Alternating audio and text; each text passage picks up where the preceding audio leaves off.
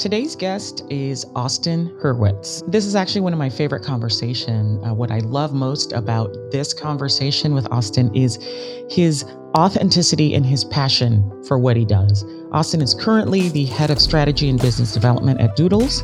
Those of you who don't know, Doodles is actually one of the more successful NFT projects in the space and is really doing the work to expand beyond the Web3 universe to being a global brand. And Austin has been instrumental in that and been responsible for some of their amazing partnerships with other companies such as Camp and Crocs. But he's got so much passion when he talks about this brand and what the future holds for Doodles. It was a really great conversation.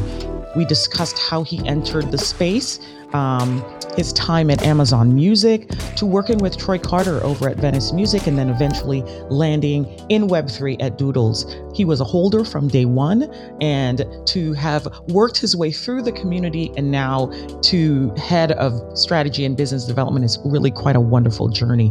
He's got what I consider to be one of the smartest minds in the space. And without further ado, here's my conversation with Austin. I hope you all enjoy it. Austin, thank you for joining us here on Proof of Culture. Really great to have you. So I'm deeply appreciative of your time. Right out the gate, let's get started. What is your origin story? How did you make it here to Web3? Gosh, well, thank you for having me. Excited to be here. Origin story, the short version for me started back in around 2017. I was working at Amazon Music at the time, leading independent label licensing.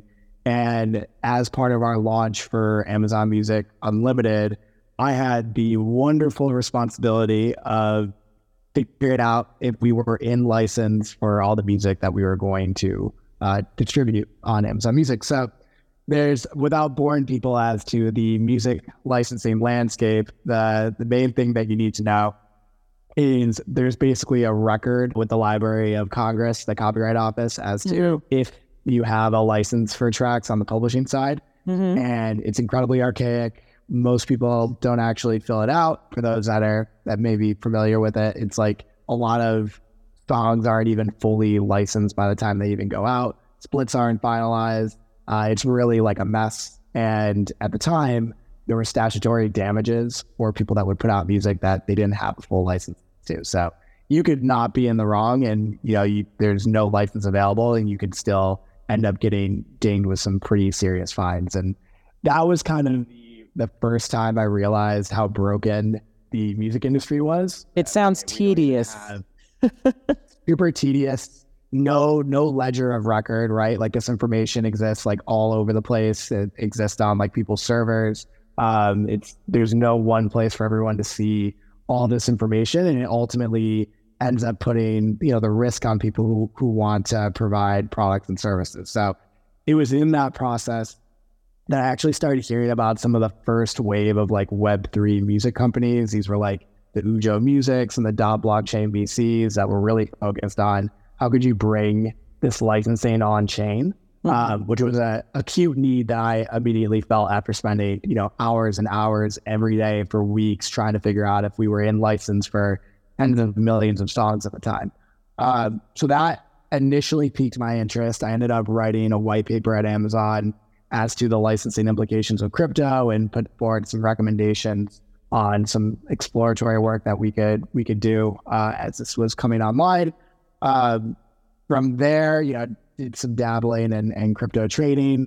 And then the crash of like 2018 happened, kind of took a backseat, went on with the rest of my life, ended up moving down to LA, working for Troy Carter and Susie Rue's Venice Music, which is an independent music distributor, and really didn't find my way back into crypto until the winter of 2021, which for those that remember, this was like the NFT craze that was going off with NBA Top Shot and then Bored Ape.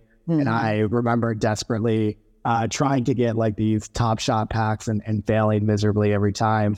But it was through this process that I initially started noticing this independent music wave that was happening on Web3. And there was an artist by the name of Spotty Wi-Fi who had used his CryptoPunk to create an entire brand around his NFT, and was doing really, really well at the time. There was an article in Pigeon and Plains, which for those that were around during the blog boy era, that will be a name that they remember. They did this full cover story on him, and I sent it to Troy and Susie.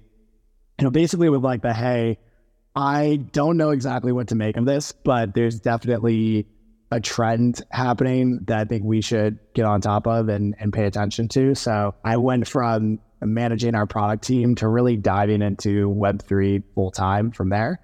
So diving into all the different communities, buying my first PFPs. That's actually how I got involved in Doodles to start. I was there from the week of mint to developing our own Web3 strategy and ultimately launching the first NFT for music distributors. So you would buy the NFT as an artist or a manager, and you'd be able to access our SaaS product to distribute your music, collect your royalties, give you access to our community, to a recording studio. So it was really like the first of its kind. So that was how I dove into Web3. And then I ended up leaving Venice last summer just to take a little break, do some consulting work. And it was during that process that I got put in touch again with the founders at Doodles and Julian Holgan, the CEO. They were really looking to have someone come in and think through business development and strategy. So I have been at Doodles since the top of the year. Awesome. So two things about what you said. First is working with Troy and Susie, which I also did at Cross Culture Ventures. I was the EIR over there working with those two. But secondly, it seems like what you're doing now with Doodles is so completely different. You've been pretty immersed in the music space, right? What do you think Web3 can really bring to the music industry? Because I think that I've been hearing from people how much the music industry is waiting to be disrupted by something like Web3. Do you really think that possibility exists? Yeah, if I had the exact blueprint, I probably would still be working music, and we'd see a lot more product market fit. I think that the reality is Web3 music is very much in its infancy and really looking for a variety of different value propositions to go solve for. I think we often, for those that have spent time there, recognize that there are a lot of things that are broken within the music industry, particularly for independent musicians, whether it is how the contracts are set up, how they're getting paid, the timeline or the lag and how long it takes to get paid. They're not having access to fan information. You sell tickets through Ticketmaster. You typically don't get that information of who actually attended your shows or who bought your merch, to how you interact with your fans on socials, and ultimately you not owning that social graph. So there's a lot of different use cases directly within music as it relates to fandom and monetization and ownership. A lot of first principles that exist within crypto, I think, lend themselves really well to solving some of these pretty big, hairy problems within music. And there are a host of different protocols and companies and artists that are building in that space and looking to continue to develop over time. So yeah, I think, as I look at the current Web3 landscape, I'm encouraged by a multitude of developments, whether it be what Medallion is doing and really giving artists control of their fan pages, and taking that control back from platforms and doing it in a very Web 2.5 way. They've seen some pretty remarkable traction pretty early on, to Sound XYZ's mandate of really just putting music on chain and creating that permanent record of provenance and fandom. I think we'll just continue to see a lot of iteration over time. So yeah, I'm encouraged by what I see so far. It's still very, very much in its infancy. And for a lot of crypto use cases overall, I think if we're going to see mainstream adoption, it has to start with the experience, not the technology. Yeah, and you're starting to see that more. Yeah, absolutely. I agree with that. Let's talk a little bit about your incredible trajectory. You went from being a member of the Doodles community. You mentioned that you were there. You minted first day, and now you're head of strategy and BD. Let's talk a little bit about that progression, because I think for most people, that's pretty inspiring. I'm curious just how the whole thing transpired and really how you see your role there. Like I said, I was early in the Doodles community. I I was in the week of mint. I didn't mint, but I bought my first doodle. It was a pickle the week of mint. I ended up meeting the co-founders at NFT NYC, I believe 2 weeks after that, and got to spend some time with them. And from there, kind of our relationship blossomed through different events, through Twitter Spaces and Discord, and really just like finding a home in Web3 through doodles. So very much kind of like a known quantity on both sides when it came time to actually think through like what a role could look like. And there was just like a level of comfort and trust. So it was a very unique onboarding experience in that, you know, I joined at the top of the year. I flew down to Miami. At the time, the team was basically like a 2-pizza team. There were like 8 people around the table as we were getting ready for a key launch. You know, now the team is almost 60. And looking around the table, yeah, I knew every single person that had individual stories I could tell about every person. So it was definitely like a comforting environment. And then,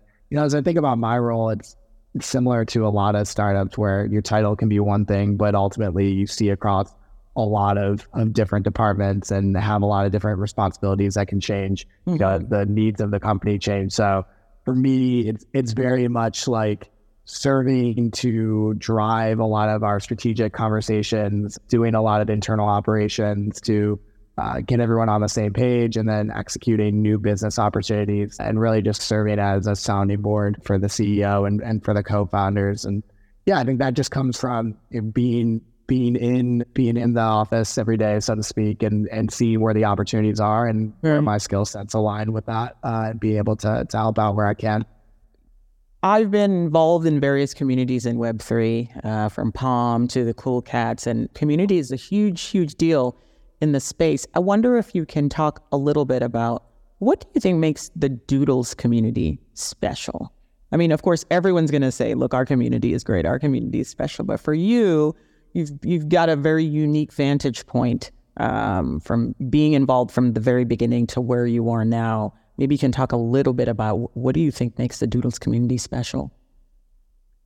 Certainly. Well, they're definitely one of the more creative communities that I've come a part of. And our mission is really about spreading positivity and joy in the space. And I think that's no more important than during a bear market. And they certainly align with that ethos that I see so much fan art and people coming together and helping one another to, you know, the events that they put on themselves. Like, they're very much like leaned in and see the opportunity of the brand both within and outside of Web3, and really serve as our front line of support and really looking to bring the brand to new heights. So I've continually been amazed by the level of both creativity and ownership and expertise within the community. You know, we are constantly looking for ways to elevate members of the community, whether that be having host events that we are lucky enough to support, to actually through the incubator being able to put some funding into business ideas that they have, to actually bringing some of the artists that we've seen within the community on board through our artist in residence program. So yeah, I think it's just it's a very talented community that all have, you know, incredible backgrounds in their own right, that are also bought into the mission of spreading joy and building this brand. So I think that's really what sets it apart. They show up every day, and they really are an extension of the team. You know, I always say that Web3 communities are demanding and probably a little more entitled than other communities, and I think that is largely because they understand the value of what they bring. How do you and the team balance giving the community what it needs versus the needs of the business? Because I'm sure that they don't always align. So how do you strike that balance between, you know, what the community wants versus where you're heading with the business? I don't think it's something that any project has completely nailed, and ultimately a lot of that comes down to the maturation of the space. I think for a lot of people, this is, you know, Web3 is like 2 years old when it comes to like these PFP projects, and so we're all learning together. I think, you know, for us, we try to communicate as clearly as we can while also giving ourselves the breathing room to have a strategy that continues to iterate with the world around us. And ultimately, I think for holders, like, they may have preconceived notions or assumptions about why they initially bought into the project, and that may change. And so they need to continually reassess, is where the brand going, ultimately why I decided to buy in or not. And I think that's like kind of a give and take on both sides. But, what we try to do is clearly communicate as much as we're able to. Obviously, we can't share everything. Sure. Take in feedback where we can, but also remain steadfast in our vision of what we're trying to build, and know that over time, that will lend itself to people gravitating towards that mission. Yeah, I recall some drama, I would say, in the past with regards to not keeping the community adequately apprised of what was happening. And I know quite a few of the larger projects have had the same thing where the community's like, oh, you haven't tweeted in, 6 months or whatever. But it appears that Doodles has recovered quite nicely, actually. What did the process of repairing that relationship with the community look like? That effort really started in earnest when we had some key hires come on at the top of the year, who were able to lend their perspective from the community or from other positions that they came into. One key hire was Bianca, who was our head of marketing, and did a phenomenal job kind of just outlining, how we could better communicate, how we speak to the community, what platforms and channels we do that in, and really establishing an operating process for that. I think, what was evident is, these were, like I mentioned at the beginning, we had like roughly 8 people that were here at the top of the year to the scale that we're at today, which is obviously exponentially bigger. And people were just really stretched thin, and they needed additional help in domain expertise to do this the right way. So they were doing the best that they could, but they were certainly open to feedback and iterating. And yeah, a lot of that just came from leaning in early, establishing a direct line of communication with the community through Doodle sessions, which were Twitter spaces that we host for people to ask questions, to give updates on what we have going on, to establishing a community council so that we had people directly from the community, with a direct line to the Doodle team. They were also responsible for revamping our Doodle Bank, which gives people an opportunity to actually use company funds to start up businesses, host events, and really be able to prop themselves up. And then it also just doing more consistent feedback. So whether, I hosted several like video sessions, I sent out a survey, just continuing to make sure that we're really in sync with how the community is feeling, and that they have a voice that they feel that they can vocalize their thoughts. So it's an ongoing thing that we're working through, and continue to look to iterate and improve. Where we are today is not where we want to be in the future, but I'm really proud of the progress we've made in the almost 9 months since I came on board. Proof of Culture is brought to you in part by Zora, the place to bring your imagination on chain. Visit Zora.co to get started. Connect, click, create. And now back to our interview. You touched on a few of the initiatives that y'all have going on. I think you mentioned the incubator and the Artists in Residence program. I'd love for you to expand a little more, talk a little bit more about the incubator. Is that something that is primarily for holders in the community? Is it open to all? Also with the Artist in Residence program, maybe talk a little bit more about those initiatives that y'all have set up and how they're meant to further engage with the community. Yeah, so this was necessarily a pet project of mine, and one that I was really excited about iterating on and coming on board. Actually, the initial conversations that I had, both within Doodles and then with Julian, as we were talking through what my role would be here, was around the Doodle Bank. Yeah, I initially bought into the project because I saw a lot of the opportunity through the bank of, okay, we're effectively operating as like a semi-DAO to be able to put forth different ideas that can help elevate the brand and ourselves. And that was something that felt very aligned with how I wanted to operate within the space and trying to be a builder.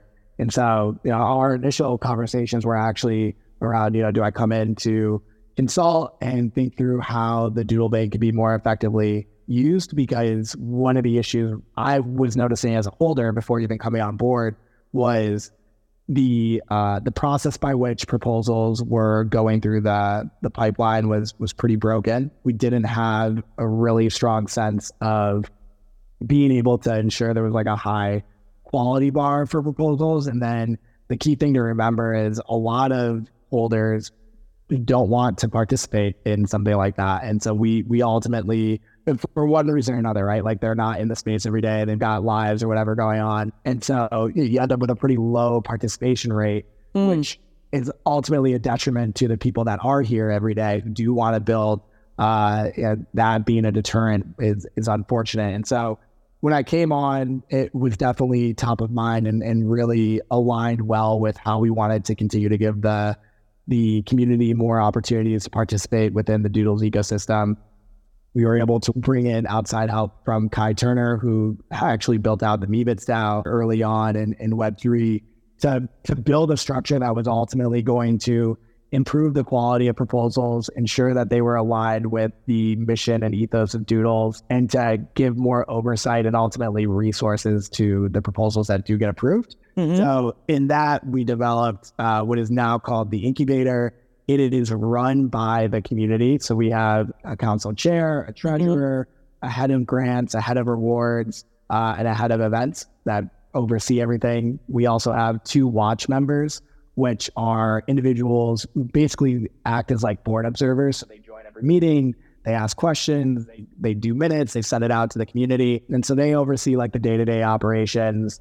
They actually collectively built the MVP of the product, which is incredibly amazing to see and just shows to the amount of talent we have within the community. And what it's allowed us to do is really define what type of proposals that we're looking for. So instead of it just being a blank slate of, okay, we have this treasury, like just put forward any type of proposal, we can make sure that the types of interest we're getting are very much aligned with where we're trying to go as a brand. So one of those pillars is bringing people together.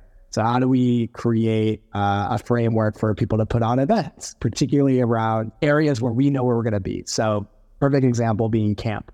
We had our OG holder preview last week, and we had like a call to action for people to put on events. So our community members put on like a putt-putt event. They put on a Cubs game. There was like a boat tour. And it was a way for there to be this ecosystem of events around our holder preview where we knew people were going to be in Chicago. It's also enabled our community holders that may not be based in the States to start getting together more and have some funds to do so. So currently right now there's a event going on for Korea Blockchain Week. We were also able to fund the holders going to a crypto conference in Korea last month that I actually spoke at. So they were able to come for free and things like that. So there's events is a key pillar. Another pillar is around content creation, and we're actually able to really drive the awareness of the brand through content creation. So there's been 2 requests for proposals that have gone out so far. So this is where the team has an idea or they have something that they need help with, and they put basically the bat signal out of like, hey, we have a bounty. This is what we're looking for help for. You can submit your proposal for that, and we'll ultimately end up picking some winners. So as it relates to content creation, we have the Artist in Residence program, which is basically come get a crash course in animation from Golden Wolf and Doodles. Wow. We have our first, so it's like a pretty great program just for like anyone who's in the community who has like a strong interest in animation. You're effectively getting taught by some of an Emmy award-winning animation studio and getting to spend time with them every day. So one of our first Artist in Residence is our dude who's been like a fixture in the community since the very beginning, and he's gotten firsthand experience with actually now developing content for the community.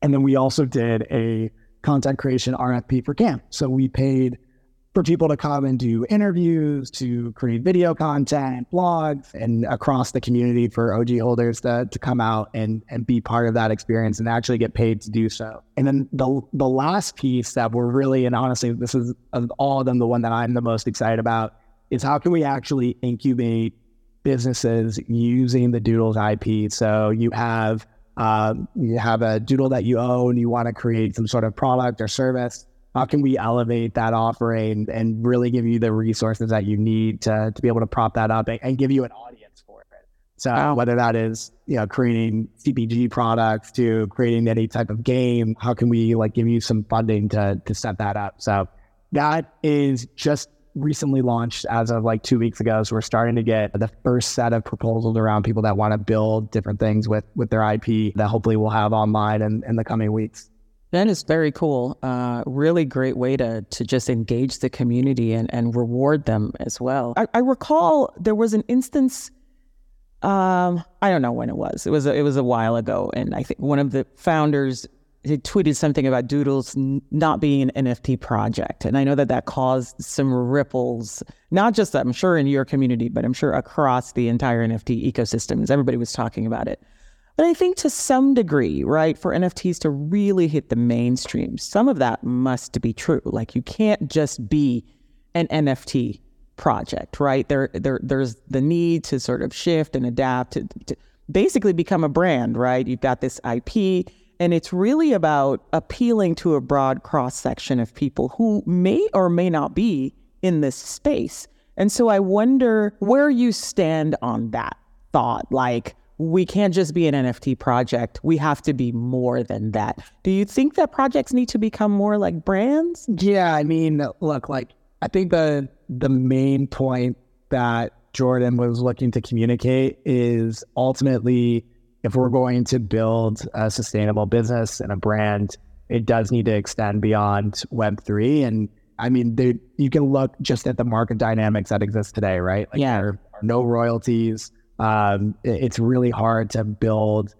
like revenue or any sort of like sustainable business off of NFTs alone. I don't think anyone is looking to do that.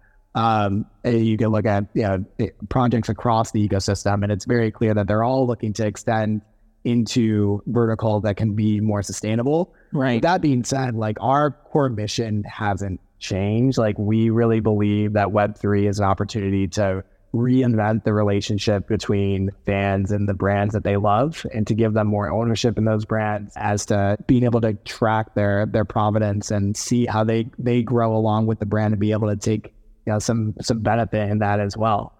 So that certainly hasn't changed. I think we constantly talk about what does fandom look like? What does co-creation look like? What does it look like to build and incubate a brand with a community from day one? All of those things remain core to who we are, and Web3 will remain core to who we are, and how we look to support OG holders and what we do. So yeah, I think there's a lot of truth in what he said about how we look to grow the business. I mean, literally on Friday, we announced details of our Crocs partnership. We brands like Adidas and Human Race and Human Made. We just launched a physical retail location in Chicago with Camp. And so we're doing a lot of things that like would not have seemed fathomable to just an NFT project a couple years ago. So it really is looking to build a timeless brand that reinvents how fans come into contact with it on a daily basis. Because you touched on this, I feel the need to ask about it. You mentioned royalties, and certainly one of the biggest shakeups in the space lately has been, OpenSea and some other platforms. Basically, it looks like creator royalties are going away, which I know for many artists, that was one of the major appealing things about Web3, right? And creating art on the blockchain was the ability to get some revenue in perpetuity from something that you create. How does this affect a brand like Doodles, if at all, something like royalties going away? Yeah, I mean, look, everyone's affected by it. It's just like less revenue coming in. But fortunately, we have never looked at royalties as a sustainable business model. A variety of reasons for that, right? If you build an incentive by which royalties are the engine of your company, then you're effectively looking for your NFTs to change hands, which is not what we want at all. Like, I think ultimately a barometer of success for us would be that people are not listing their doodles and they're holding them forever because they love the brand so much. So royalty for us was never the end all be all, but obviously it has an impact in just like where revenue comes from. And I think we got a pretty early jump on how to think about sustainable revenue streams outside of royalties. I ultimately think it's a shame what's happening. I originally got into Web3 in part because of what royalties could mean for artists in particular. And I remember often telling my friends, the opportunity, particularly like in the art world, of being able to see the benefit of your art accumulating value over time. Right. There's all of these stories of famous artists today that would sell their artwork, whether it was through, an art house or otherwise, for a very minimal fee, only for it to be, worth hundreds of thousands, if not millions of dollars in the future. And they get no royalty on that. Yeah. And ultimately they were responsible for seeing that accrual in value. So I think that is more of like a fundamental question / disappointment that I have is hoping that we can get to a place of royalty enforcement. But for me, it comes less from our own position and more of just I see such a benefit for creators overall in the space to be able to benefit from this. Yeah, my go-to use case on that has always been Kerry James Marshall in his big sale where one of his pieces sold for $20 million. And then we later found out that it was I think P. Diddy who bought it. And when I try to illustrate Web3, particularly for artists, I explain to them how Kerry James Marshall didn't get any of that. You can have a piece that sells for 20 million and not see one penny because, you're no longer involved in the life of that piece as it evolves and continues and your career grows and your pieces gain value. A sale like that, you can net nothing. So I definitely agree with you that it's a bit of a shame, but hopefully we'll see some changes for the better. But I want to jump back to the brand partnerships. You mentioned Camp and recently Crocs. I'm curious how some of these partnerships came about. How involved were you in this process? And is it really about onboarding the next million or the next billion and bringing Doodles as a brand to people that are not in the NFT space? Is it really about just going far and wide with the name of the brand? Some of these partnerships. Can you talk a little bit more about that?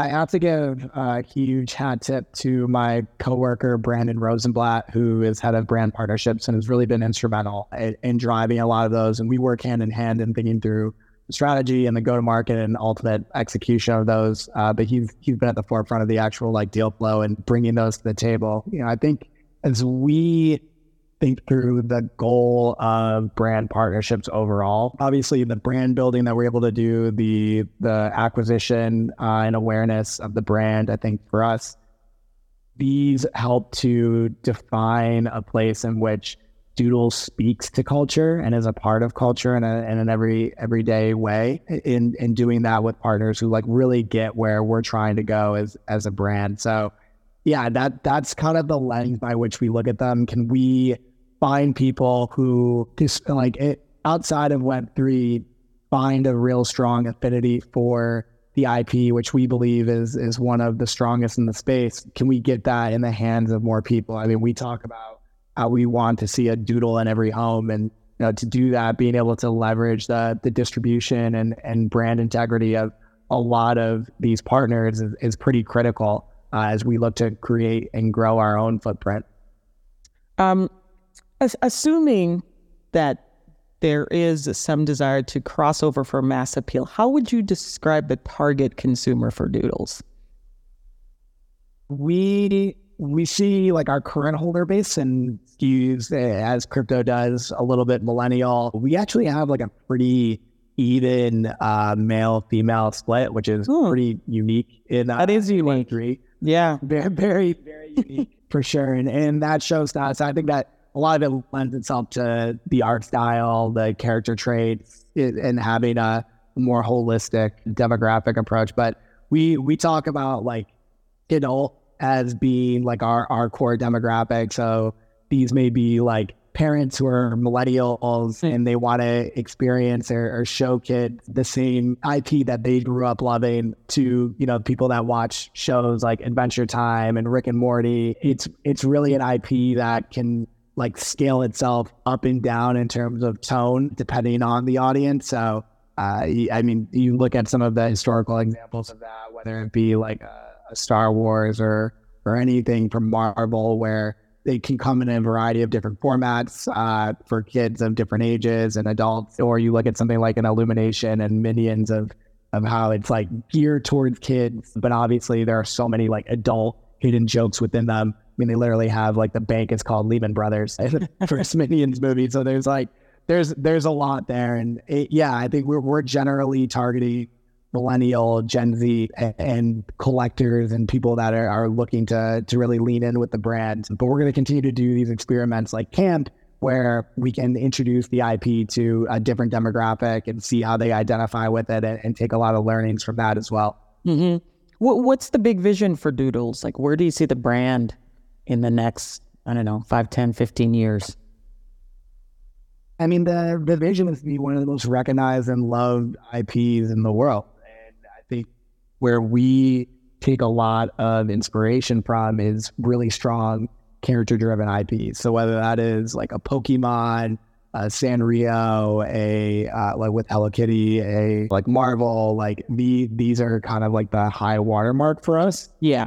Can this be a brand that is pervasive in culture, that people from all ages and all demographics can identify with? That's definitely the goal of where we're trying to go. There are so many movements in Web3, art, film, music, gaming, loyalty programs, etc. When you think about the intersection of entertainment and technology, what's next for the space? Where do you see it going? I mean, if I had a crystal ball, I more broadly think, whether this is something I talk a lot to my friends about, for the longest time, crypto adoption overall was focused on infrastructure. We need the infrastructure. In order for us to be able to adopt people into Web3. And, with a lot of the recent developments, particularly as you look at layer 2s, what's going on with Base, account abstraction, the ability to have these like Web 2.5 type platforms and choose your own adventure, like we have the infra. I don't think infra is any longer an issue. It'll continue to develop. Where I think we have the most opportunity for growth is in developing user experiences that really solve a core need for a mainstream audience. When you can put the technology on the back burner and really just focus on starting with the experience and working back to the technology, as Steve Jobs would always say, that's kind of the next evolution that I see. And it's really like how we're focusing on as a brand as well, right? Like we're launching experiences where it doesn't matter your technical acumen. There's an adventure that you can participate in, whether it's using an email address to create your own doodle and buy wearables with a credit card, to enjoying our physical locations at Camp, to diving into our social content. And then maybe you do want to go deeper and you do want to explore the OG ecosystem. Well, then, we have ways for you to set up your own businesses and start events and have a full suite of offerings there. So I really think it's about just like solving a core need and meeting people where they are and recognizing that there is not a one size fits all. No, I agree 100%. That's been a constant refrain of mine, is that if we are really going to sort of be more far-reaching and get those folks that we want to get into this space, that the technology has to be in the background and the experience has to be in the foreground. So I agree 100%. I only have one more question for you, Austin. I'm so appreciative once again for you taking your time. I'm sure you're pretty busy, so I'm really appreciative that you took some time to chat with me today. As always, our last question is, what does culture mean to you? Well, thank you for having me. This was really fun, and best of luck with everything. I think for me, culture is something that you just feel every day. It's not marketed. It's not something that has like a big campaign. It's just something that's a part of your day-to-day life. And you know it by like an emotional resonance that you feel, versus, being told that this is culture. If it feels like an ad, it's not culture. Like it needs to ultimately feel organic and be something that people are choosing to spend time with. Awesome. Wonderful. That's a great answer. Once again, thank you so much, Austin, for spending some time talking to us about what you're working on in Doodles, what you've been doing in the space. Really appreciate it. Thank you very much. Thank you. I really appreciate it. Thank you for tuning in to this episode of Proof of Culture. Your support really means the world, and you're helping to bring our message to a broader audience. This podcast is written and produced by yours truly. Don't forget, the conversation doesn't end here. I'd love to hear your thoughts, your feedback, or any suggestions that you might have. Reach out to me on Twitter at Sean Morson. That's SIANMORSON. And be sure to follow the podcast at proofofcult_pod. Your feedback and engagement really makes a difference and helps us to shape our journey. If you enjoyed today's episode and you found it enlightening, please share it with friends, colleagues, or anyone you know who might be eager to learn more about the cultural landscape in Web3. Your support in spreading the word is invaluable in helping us to grow our community. Our theme songs are A Long Way by Serge Pavkin Music and Titanium by Elysia Beats. Be sure to tune into our next episode where we'll continue to dive deeper into the fascinating facets of culture in Web3. Until then, keep exploring, keep questioning, and keep cultivating your own proof of culture.